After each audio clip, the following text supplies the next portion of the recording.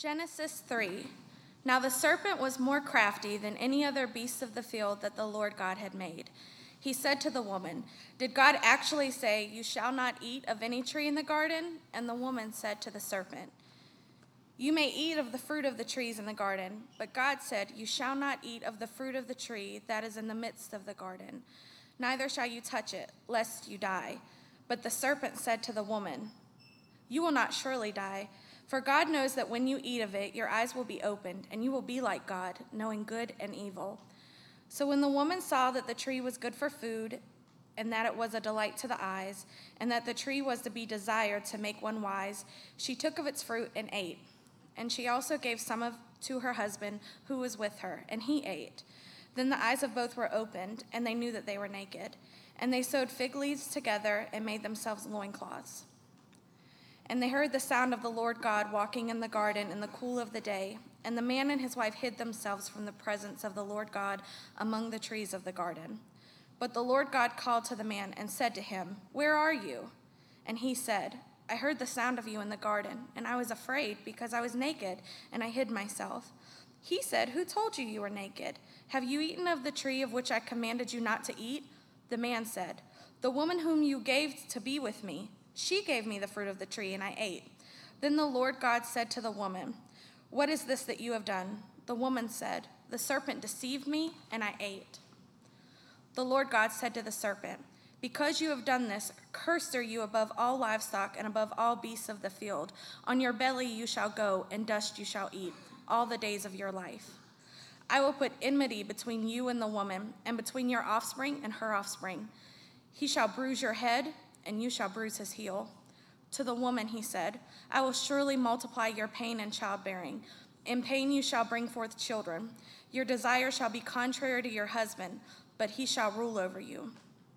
And to Adam he said, "Because you have listened to the voice of your wife and have eaten of the tree of which I commanded you, you shall not eat of it. Cursed is the ground because of you. In pain you shall eat of it all the days of your life. Thorns and thistles it shall bring forth for you, and you shall eat the plants of the field. By the sweat of your face you shall eat bread till you return to the ground, for out of it you were taken. For you are dust, and to dust you shall return." The man called his wife's name Eve, because she was the mother of all living. And the Lord God made for Adam and for his wife garments of skin and clothed them. Then the Lord God said, "Behold, the man has become like one of us in knowing good and evil. Now, lest he reach out his hand and take also of the tree of life and eat and live forever." Therefore the Lord God sent him out from the Garden of Eden to work the ground from which he was taken. He drove out the man, and at the east of the Garden of Eden he placed a cherubim and a flaming sword that turned every way to guard the way to the tree of life. The word of the Lord. Amen.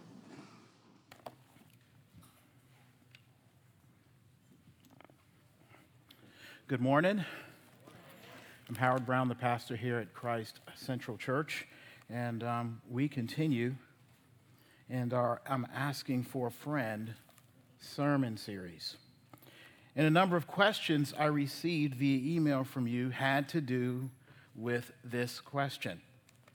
Kind of the contrast and inconsistencies between what we Christians claim is God's all-powerfulness, good, and in contrast with the evil and brokenness rampant in the world. This week we pick up where we left off last week in part 2 of if God is good, then why do bad things happen? And all of the variations of that question. In part 1, if you were to go back and listen to that sermon online, we discovered from the creation story what makes God good and how God has created us to know and share and experience that goodness. This week, I know y'all been waiting for this one, we are going to look at what went so wrong and why things can be so bad. I want to go ahead and repeat my disclaimer before we get into this, and I may do this every sermon because of these questions. And some of this stuff goes out online, so it's important, and some of you may share this with somebody you know. So please bear with me as I take time to let you know and other folk know that this is a biblical response from a pastor who's a Christian. and who is called to preach the gospel through these responses. Let me remind you that you are not in a classroom this morning, right? And this is a worship service. And so my goal, I don't want to hide it from you. I will be doing my best to make sure that your hearts and minds and lives are hopefully having a true interaction with the living God, the one you're questioning. So my hope is that he answers you and that you hear his voice and that you receive his grace. So the goal for me is beyond being just reasonable, right? Like we're having a philosophical discussion here. I've gone beyond human reason and hoping that you would be redeemed, right? That you would be reconciled with God through Jesus Christ. That's my goal, putting it all on the table for you. Also, if you want or need to get deeper than I get in these sermons, like, you the type, you want to stay up late, talk, hang out, drink a couple beers, and then really get deep, well, the men and women who are, or coffee, or espresso. I usually get going when I have my coffee. The men and women who are leaders in this community completely welcome a sit down with you as you work through some of this stuff. And I realize that for many of you, this is not a game for me. This is not a game for the leaders in this church. Some of you are really going through some stuff. This is not hypothetical. This isn't me playing an Olympics with theology. Let's see if Pastor Brown can answer these questions. No, this is a ministry to you who are really going through stuff. In fact, it is one of our goals to see community come out of this. And it doesn't necessarily mean it'll end up with you joining Christ Central and our church growing and all of that kind of stuff. That'd be great. That'd be nice. But it's about equipping people in this church to have conversations with people not only in this church, but in their families and outside of this church community.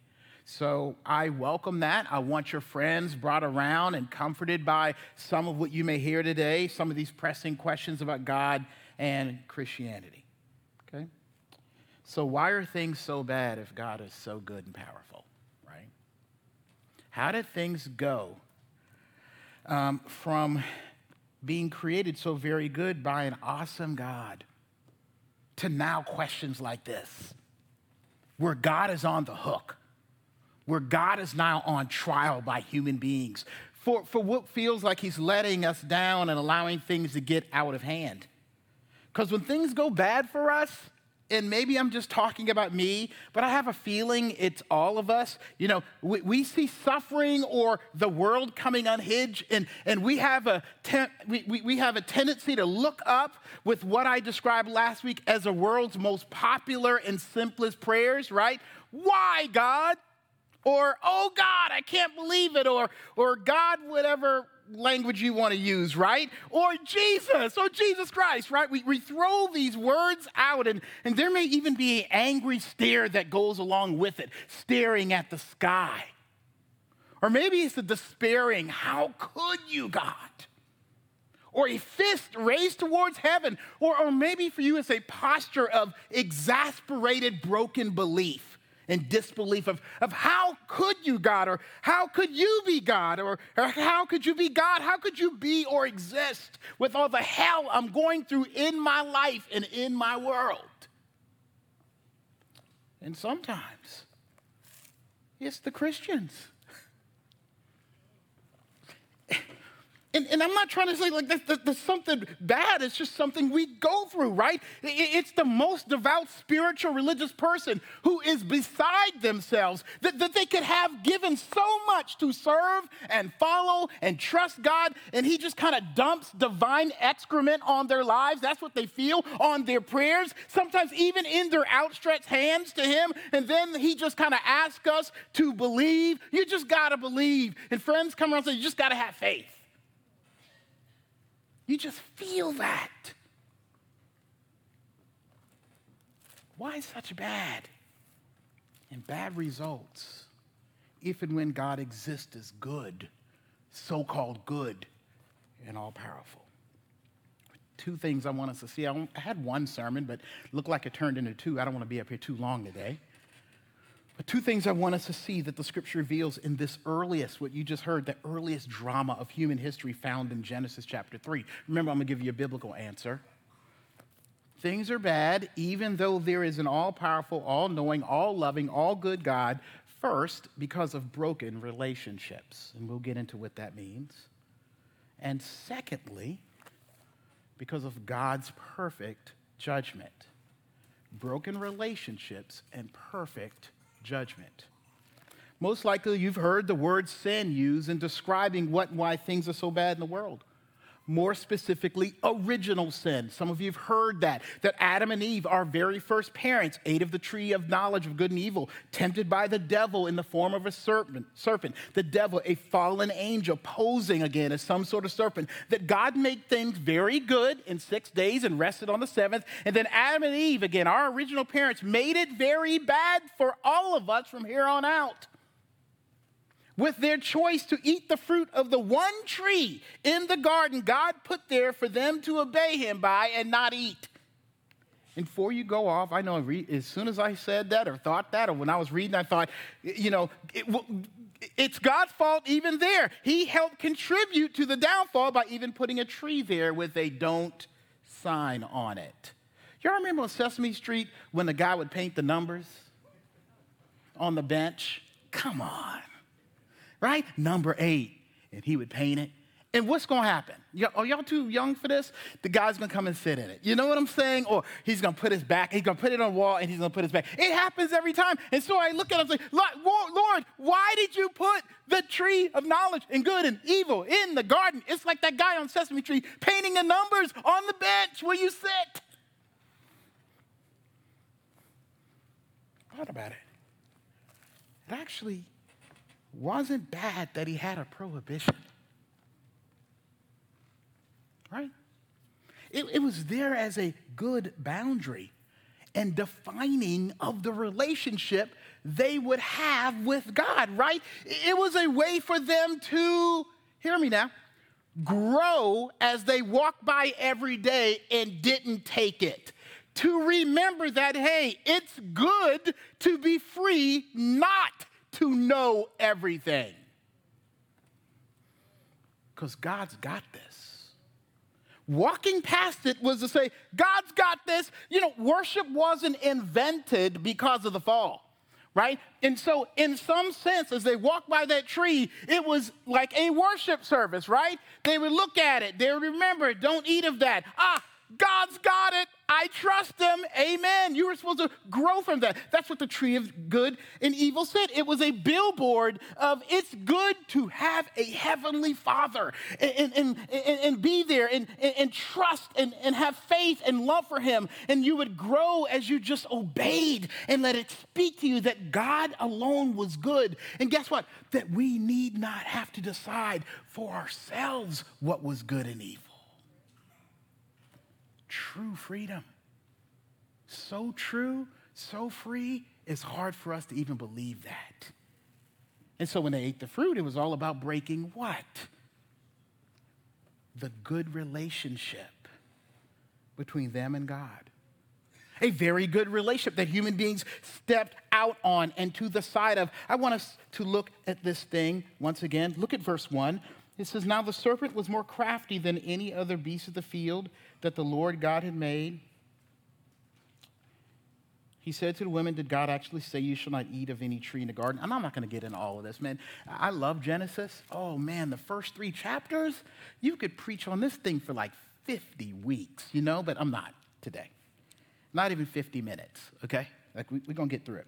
And the woman said to the serpent, we may eat of the fruit of the trees in the garden, but God said, you shall not eat of the fruit of the tree that is in the midst of the garden, neither shall you touch it, lest you die. Now, he added that little thing about touch it, but anyway. You will not surely die, for God knows that when you eat of it, your eyes will be open, and you will be like God, knowing good and evil. So when the woman saw that the tree was good for food and that it was a delight to the eyes and that the tree was desired to make one wise, she took of its fruit and ate, and she also gave some to her husband who was with her, and he ate. Then the eyes of both were opened, and they knew they were naked. And they sewed fig leaves together and made themselves loincloths, right? and I'm not going to continue to read. We're going to come back to some of the reading, but they hid themselves from God, right? The relationship was broken. Like a number of you, I appreciate the sci-fi, horror, zombie, virus genre. You know, even if it's on like Netflix or something and it's at the bottom, like the ones people don't watch and it has like 2 stars. If it's about some kind of contagion, have y'all you seen Contagion 1 and then Contagion 2? When it gets to Contagion 4, you know, you can just catch that on YouTube. You know what I'm saying? Not even YouTube Red, just YouTube, right? So, you know, movies like 70 minutes long, you know, it's got, I'm not going to talk about the actors, actresses that would have in it, but anyway.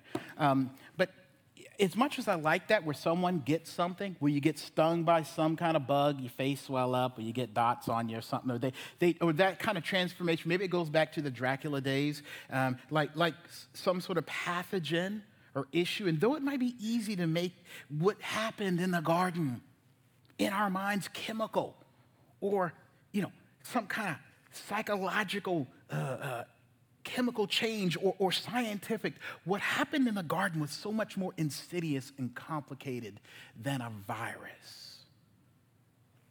Because sin, brokenness, badness came and stays not because of some poison or chemical in the fruit, but because of a broken relationship, a decision and choice that said and affirmed and solidified into an instinctive distrust of God. Of God. And so that decision broke us. It stained us. It damaged us at an elemental spiritual level that made humans no longer good with each other and God and the world they were in. It was insidious. That means it was inside of us. The good relationships God created us for and put us in are now forever out of order and not all good. Look at how this contributed to the bad we experience in the world. Look at verse 6. And so they heard the sound of the Lord God walking in the garden in the cool of the day. The man and his wife hid themselves from the presence of the Lord God among the trees of the garden. But the Lord God called to the man and said to him, "Where are you?" And he said, "I heard the sound of you in the garden, and I was afraid because I was naked. I hid myself." And he said, "Who told you that you were naked? Have you eaten of the tree of which I've commanded you not to eat?" The man said, "The woman you gave to be with me, she gave me fruit of the tree and I ate." Then the Lord God said to the woman, "What is this you have done?" And the woman said, "The serpent deceived me and I ate." See, just getting into this whole thing. Again, I can't unwind it all, but it's there enough for us to get it. That Adam and Eve gave up the oneness they had to communicate, right?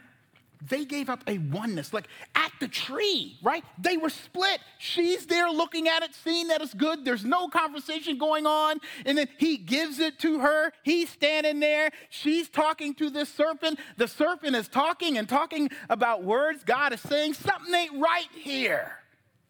And yet they both saw something in it that they wanted selfishly. We see a breakdown in the communication.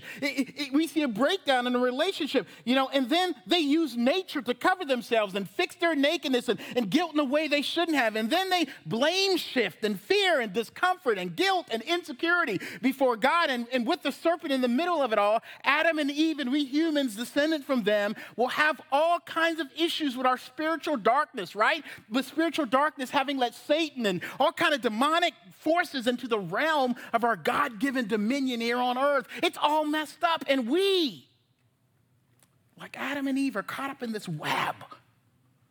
Bad relationships and situations.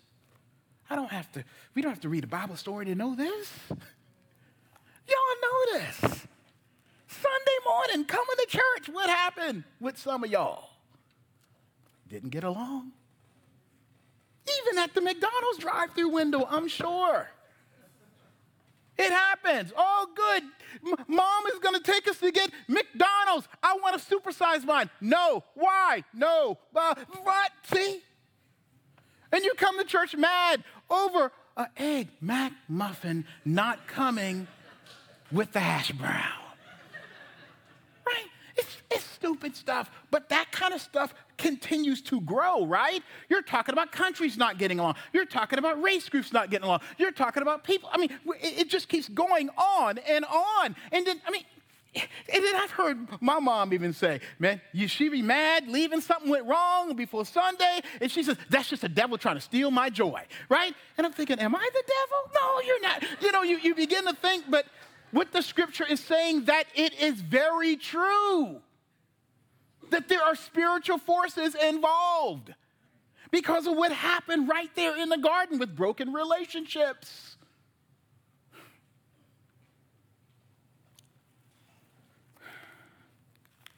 And they're caught up. We're caught up. And God is there, but so disconnected, right? Now God's disconnected.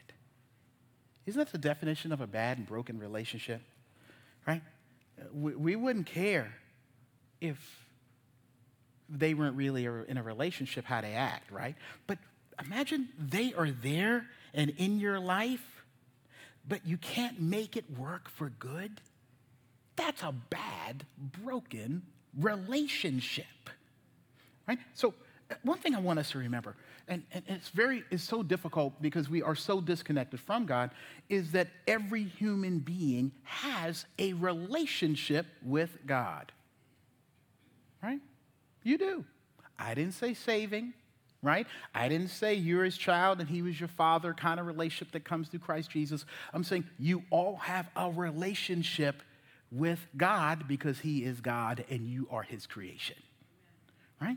But it's a bad relationship and it's broken. And here's what's hard when things go bad and we begin to ask God why, like in these questions. You see, like we see with Adam and Eve, because of our broken relationship with God, we are so hidden from God. And now so wise on our own. This is what happened when I ate that fruit. We are so hard-headed that a conversation with God is often one way, where we can't hear him.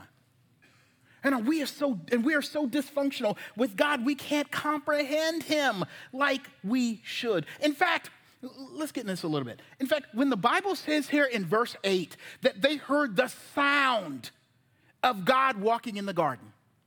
Now, when we look at the word sound in Scripture, the sound in the Bible is not always a good way to describe an interaction with God. Okay? Adam and Eve heard a sound, not the voice of a father. The Bible is telling us, and those things are often contrasted in Scripture. The Bible is telling us that the sound of God was for the first time alien and scary to them. They hid like a growl or harsh movement for the first time. The sound of God was one of fear and not trust. I remember Kelly and I, when we first got married, we lived in her mom's basement. Man, that was a nice little cozy spot, wasn't it? Down in the basement, St. Louis. And one day she was at work, and Kelly's mom and sister were upstairs. And I think Madeline did something wrong, took the car and went to see her boyfriend or something she wasn't supposed to or something. Lord, y'all. She was having a stern conversation upstairs. I couldn't hear every word, but I heard a sound, right? A voice, a movement, a scariness. Like, roar! I didn't know what it was. I heard stomping on the floor. I heard, and I heard a little bit, you shouldn't have. I sat on that bed, scared that I was going to get some too. I don't know why. I just started thinking of all the things I did wrong, and I didn't want to go because of the sound, y'all. And we all are afraid of the sound because we think we're guilty, right? The sound of someone or something in a horror movie, y'all know how this thing goes. You're in this dark place, the lights are going out, and they hear a noise, right? And is that you? They're dead, right? No one goes towards the sound. When you hear, Harry? Is that you? No, it's not. It's a machete, right? It's a chainsaw. Run. It's the sound.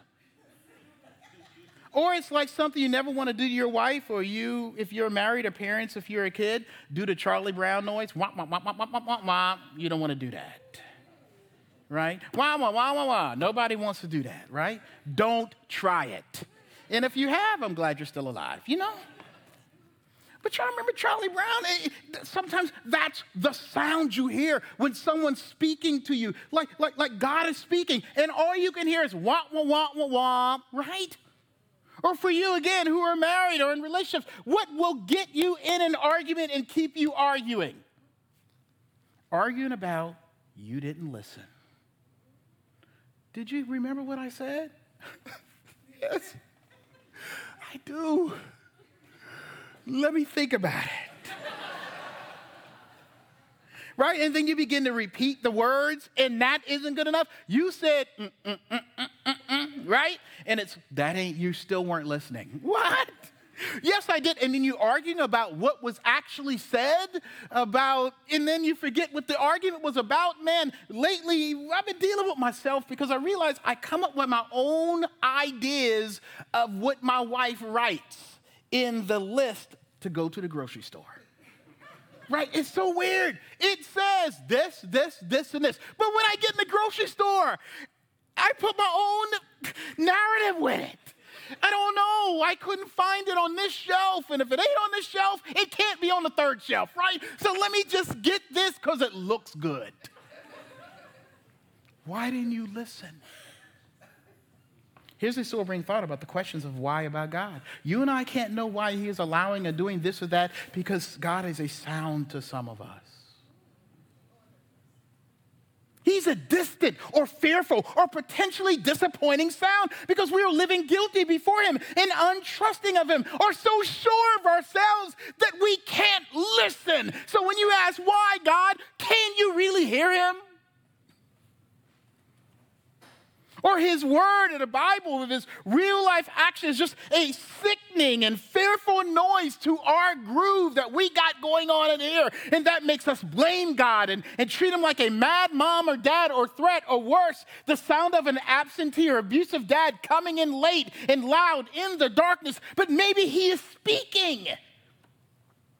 Maybe he is coming to deal with our bad situation we are in or see happening in our world and lives, and we can't or won't hear it because we don't trust him. That's why broken relationship is why there is so much bad in the world. Or, here's a hard one, especially for us Americans. I love some documentaries because I want to know the truth, right?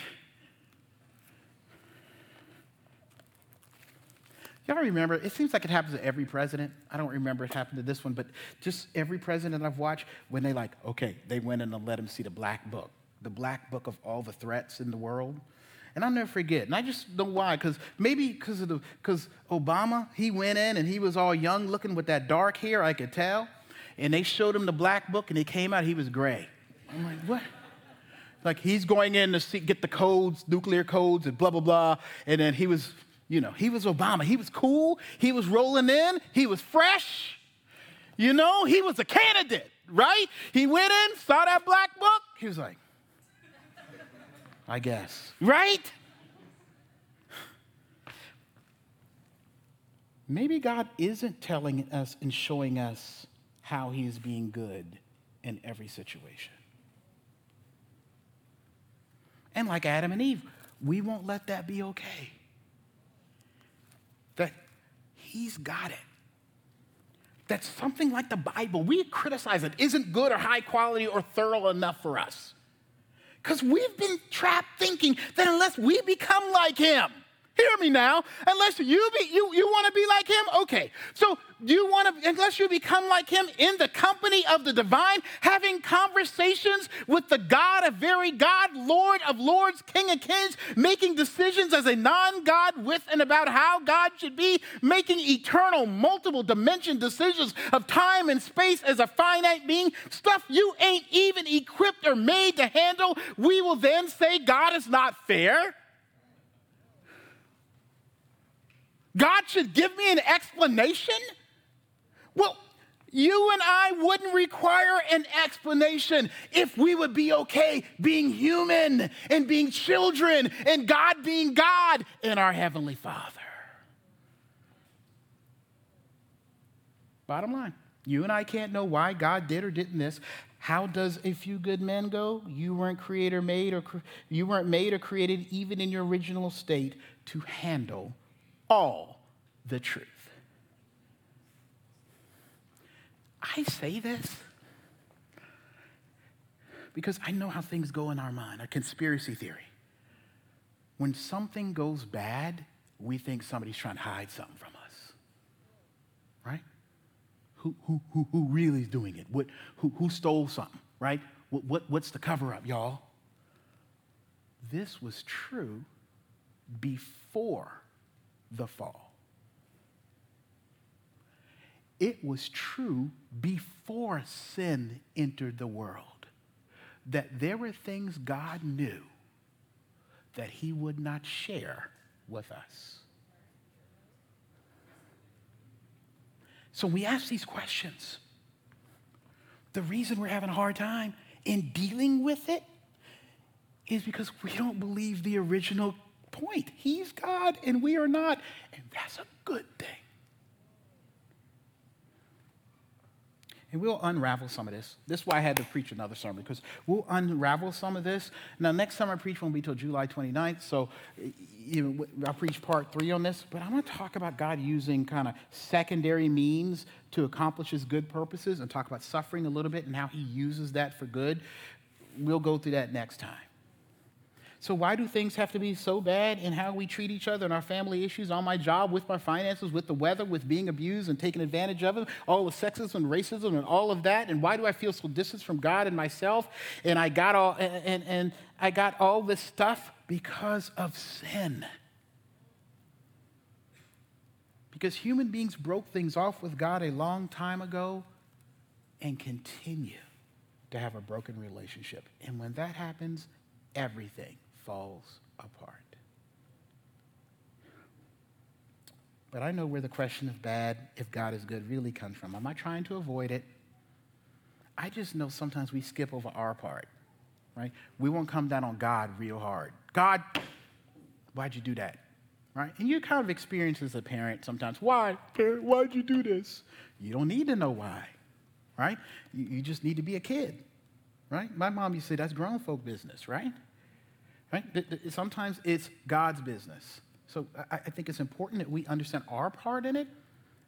But here we go. Why bad?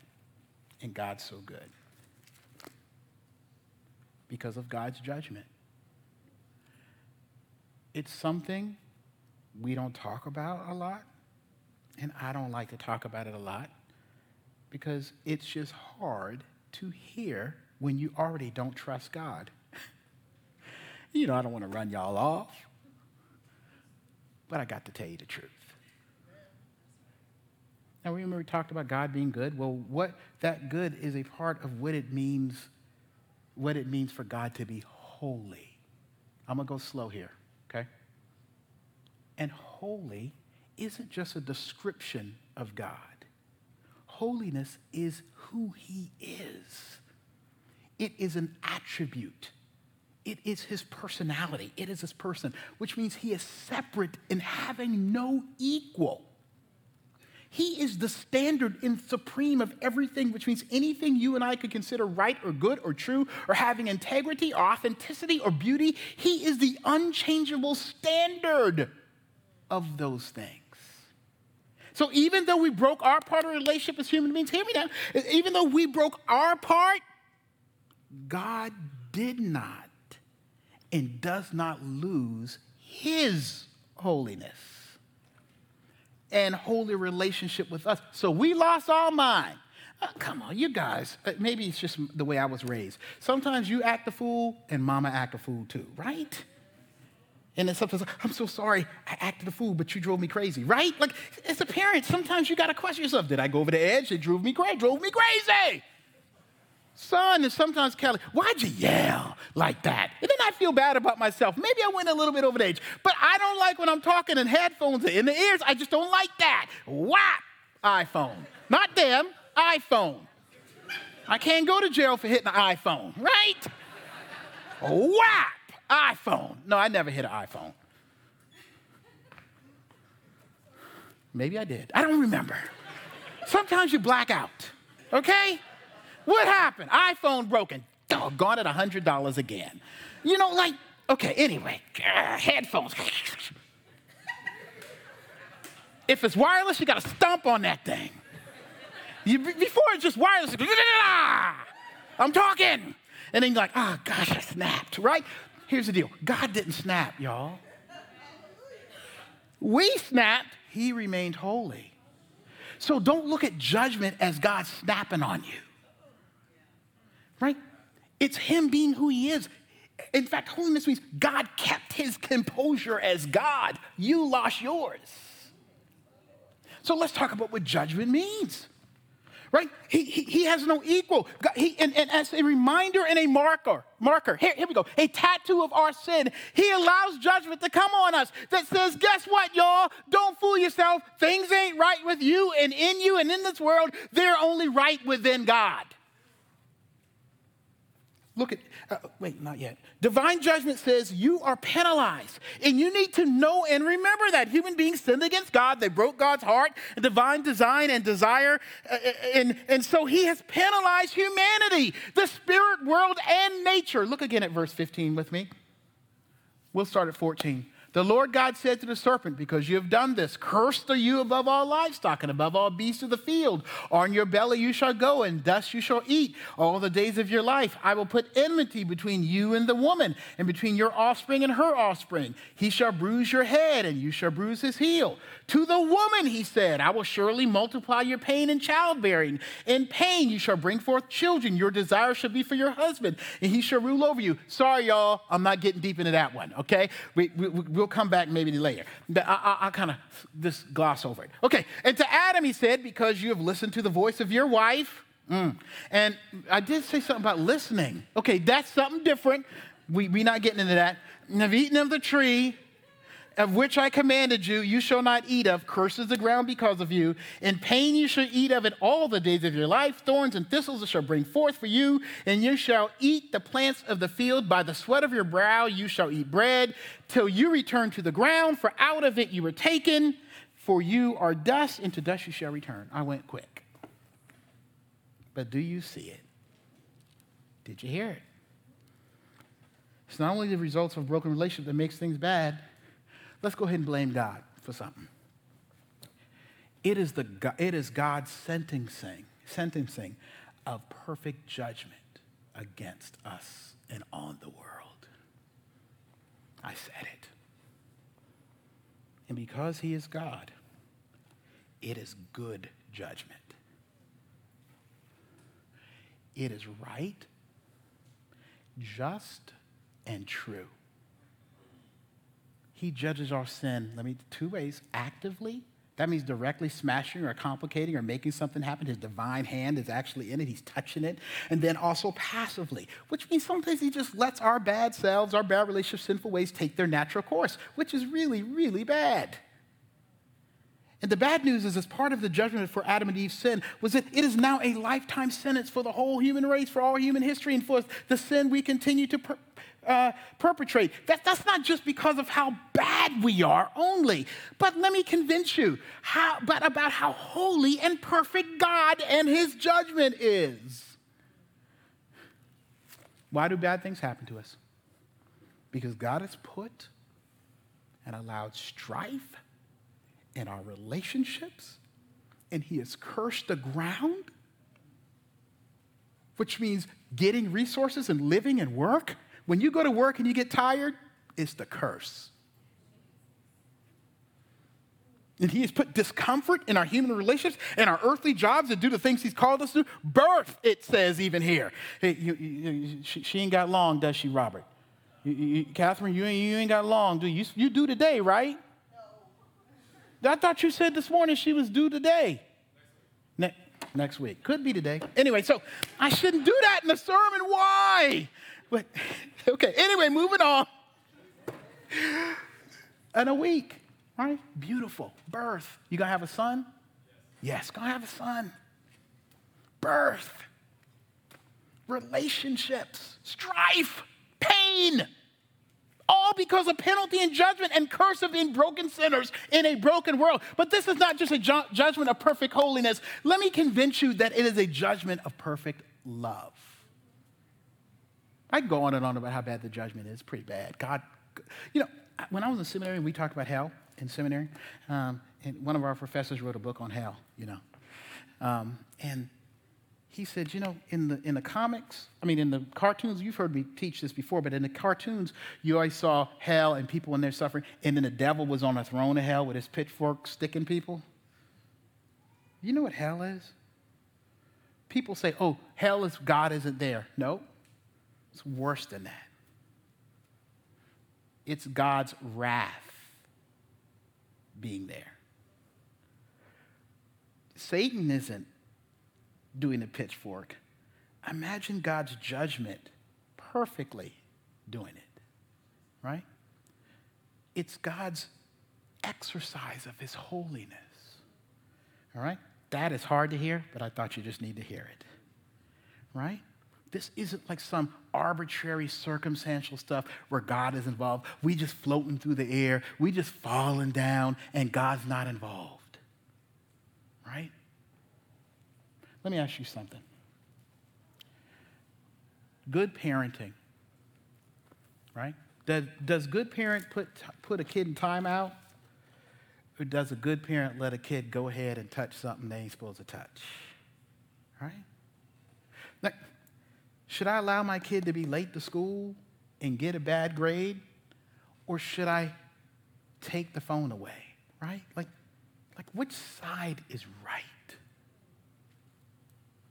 They're both good parenting. Both are good and just. Will you get that idea of both being good parents? The good parent, because you discipline or punish your own children to keep the relationship right for their own good. And you being able to stay in a place of authority and strength to help them and be their parent.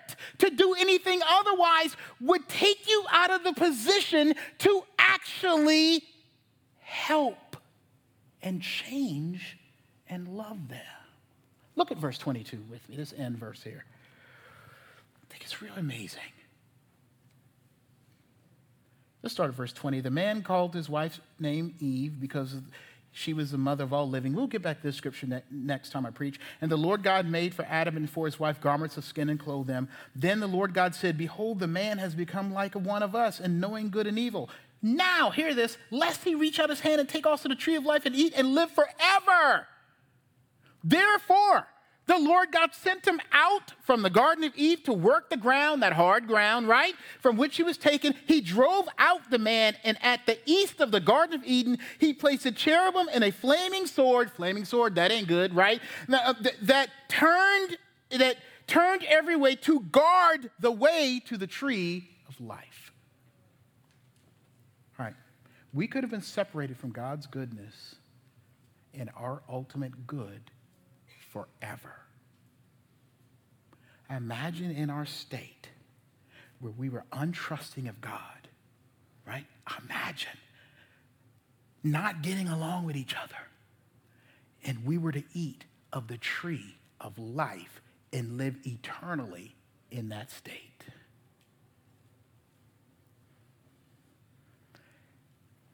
He refused to lose the ability to love and be good to us. Very good. Do you realize in judgment that he brought on us and on this world, he was refusing to lose creation forever, not being very good? He refused for them to live happy and content, being separated from the best for them in search of a good and true and healing in their own state that would never come by them doing life without him, without needing him to reverse the fall. So he kept them and us away. He sent human beings out to a place where it would sometimes hurt and make us desperate apart from him. So we will recognize that not that we hate God for letting this happen, but rather we need God to make it through what has and is happening to us. See, God doesn't want us to become like him, knowing good and evil for ourselves. He wants us to love him, being our source of good and our only hope against the evil. He wants us to be eternally his children and for us to see him as a good divine father. And he would rather us die to and in this world and let the body that has been broken by sin penalty, right, be broken by sin penalty and wake up in eternal life with him, or be sick of or suffer in this world for a lifetime, than possibly be lost to him and his goodness for all eternity. God will not give up his right and holy right to be God and Father in the lives of his people. Because God has made a judgment call every time something happens. Whether he brings direct judgment on it, or if he allows our sense of screwed up relations to hinder or sting us, and whether he lets the curse of the earth and its gravity and the fact that things break and snap and fall apart and misfire and overheat and blow out, because the ground, nature, physics is now cursed with judgment. But every judgment call is a call of his perfect love. I don't know about you, especially for those who are your parents. I'd rather have my kid broken and with me, hurt and with me, questioning and with me, than halfway happy and separated. Gosh, I wish I could talk about that movie. I can't because I don't have time. But that Daniel Day-Lewis movie, what's the dressmaker? What's that thing called? There's something about the dressmaker anyway. Huh? Ain't no red. Oh yeah, Thread. Yes. I need to listen. The Phantom Thread. Thank you, Kelly. I can't, that movie has a real interesting gospel application as far as this is concerned. It's awesome. But anyway, I can't get into it. Woo. And I say all this, and guess what? And I'm closing here, y'all. I don't expect it to all make sense. I don't expect, when I talk about judgment and God's perfect judgment, and I throw the word love in there, for it to necessarily reach and comfort you when things have gone bad or going bad for you or others. I'm not even sure, considering how broken our relationship with God is, that he expects that we will always say, yay! Things aren't good. Yay, thank you, God. Things are so bad. Yippee! Right? It's his perfect judging love for me. No, people don't go around saying that.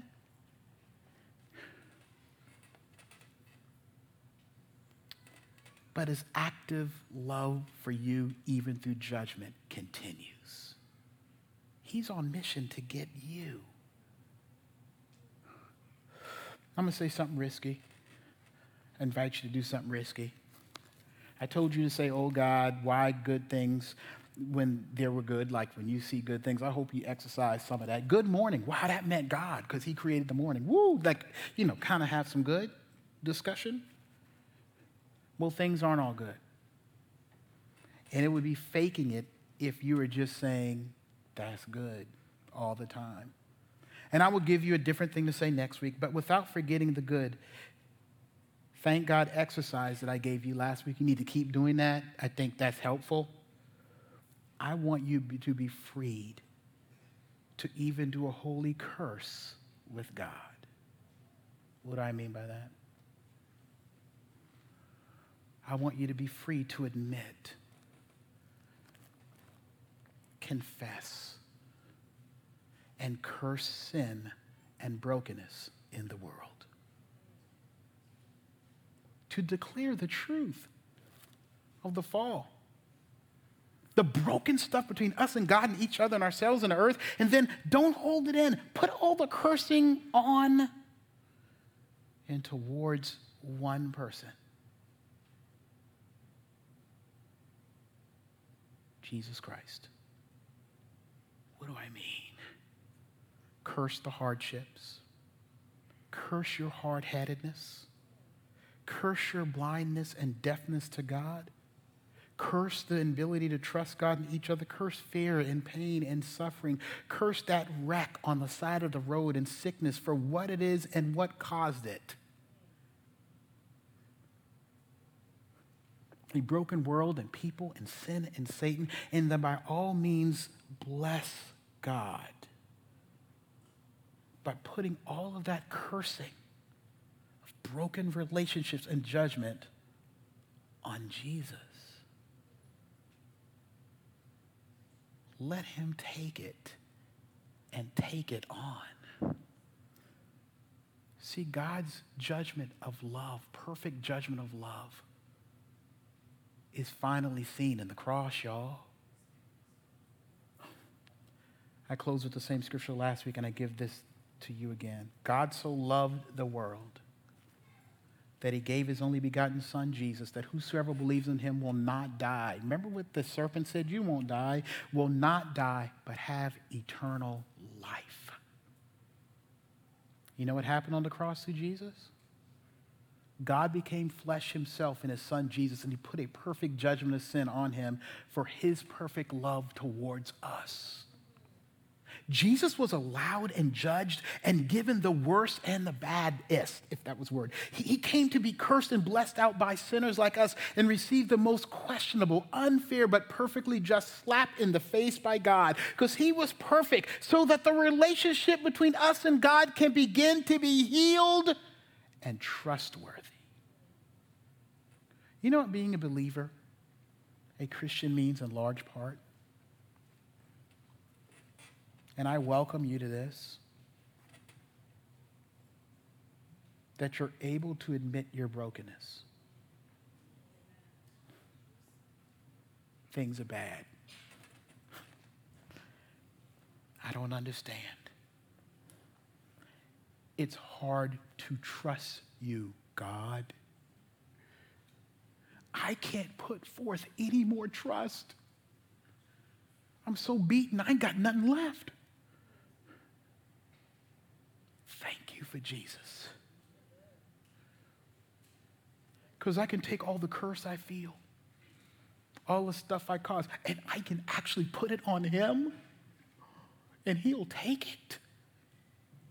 That's Christianity, not walking around saying everything's good, yippee. But God is good, because everything as bad as it is has been put on Christ for my good. If you're not a believer today, it's not yours to understand every single thing God is doing. But I hope you can see what he did through Christ. As you feel the brokenness in your world, if you're a Christian today, oh man, be reminded again. You don't have to have it all together. You're allowed to cry out against the curse to God because of Christ. Next week, we'll talk about how God uses this stuff for our good, because that all sounds weird, and yet not be the author of sin, as some theological books say. How is it? What's my suffering mean? Now, we could do a whole sermon series on suffering, but I'm going to talk about it a little bit. Let's pray. Heavenly Father, we thank you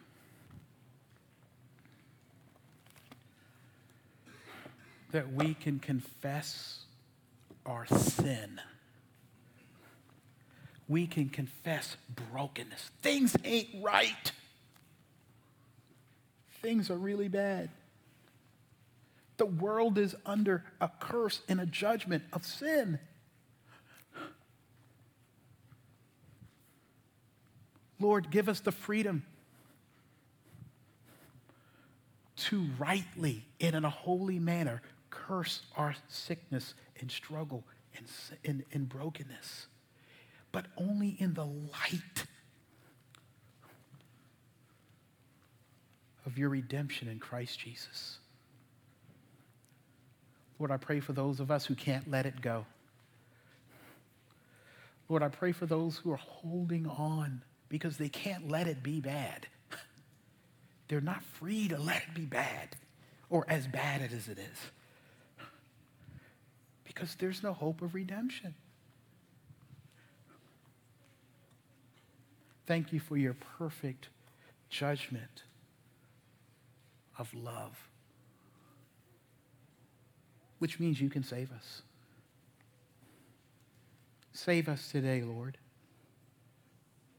Save us from our self-deception. This we pray in Jesus' name. Amen.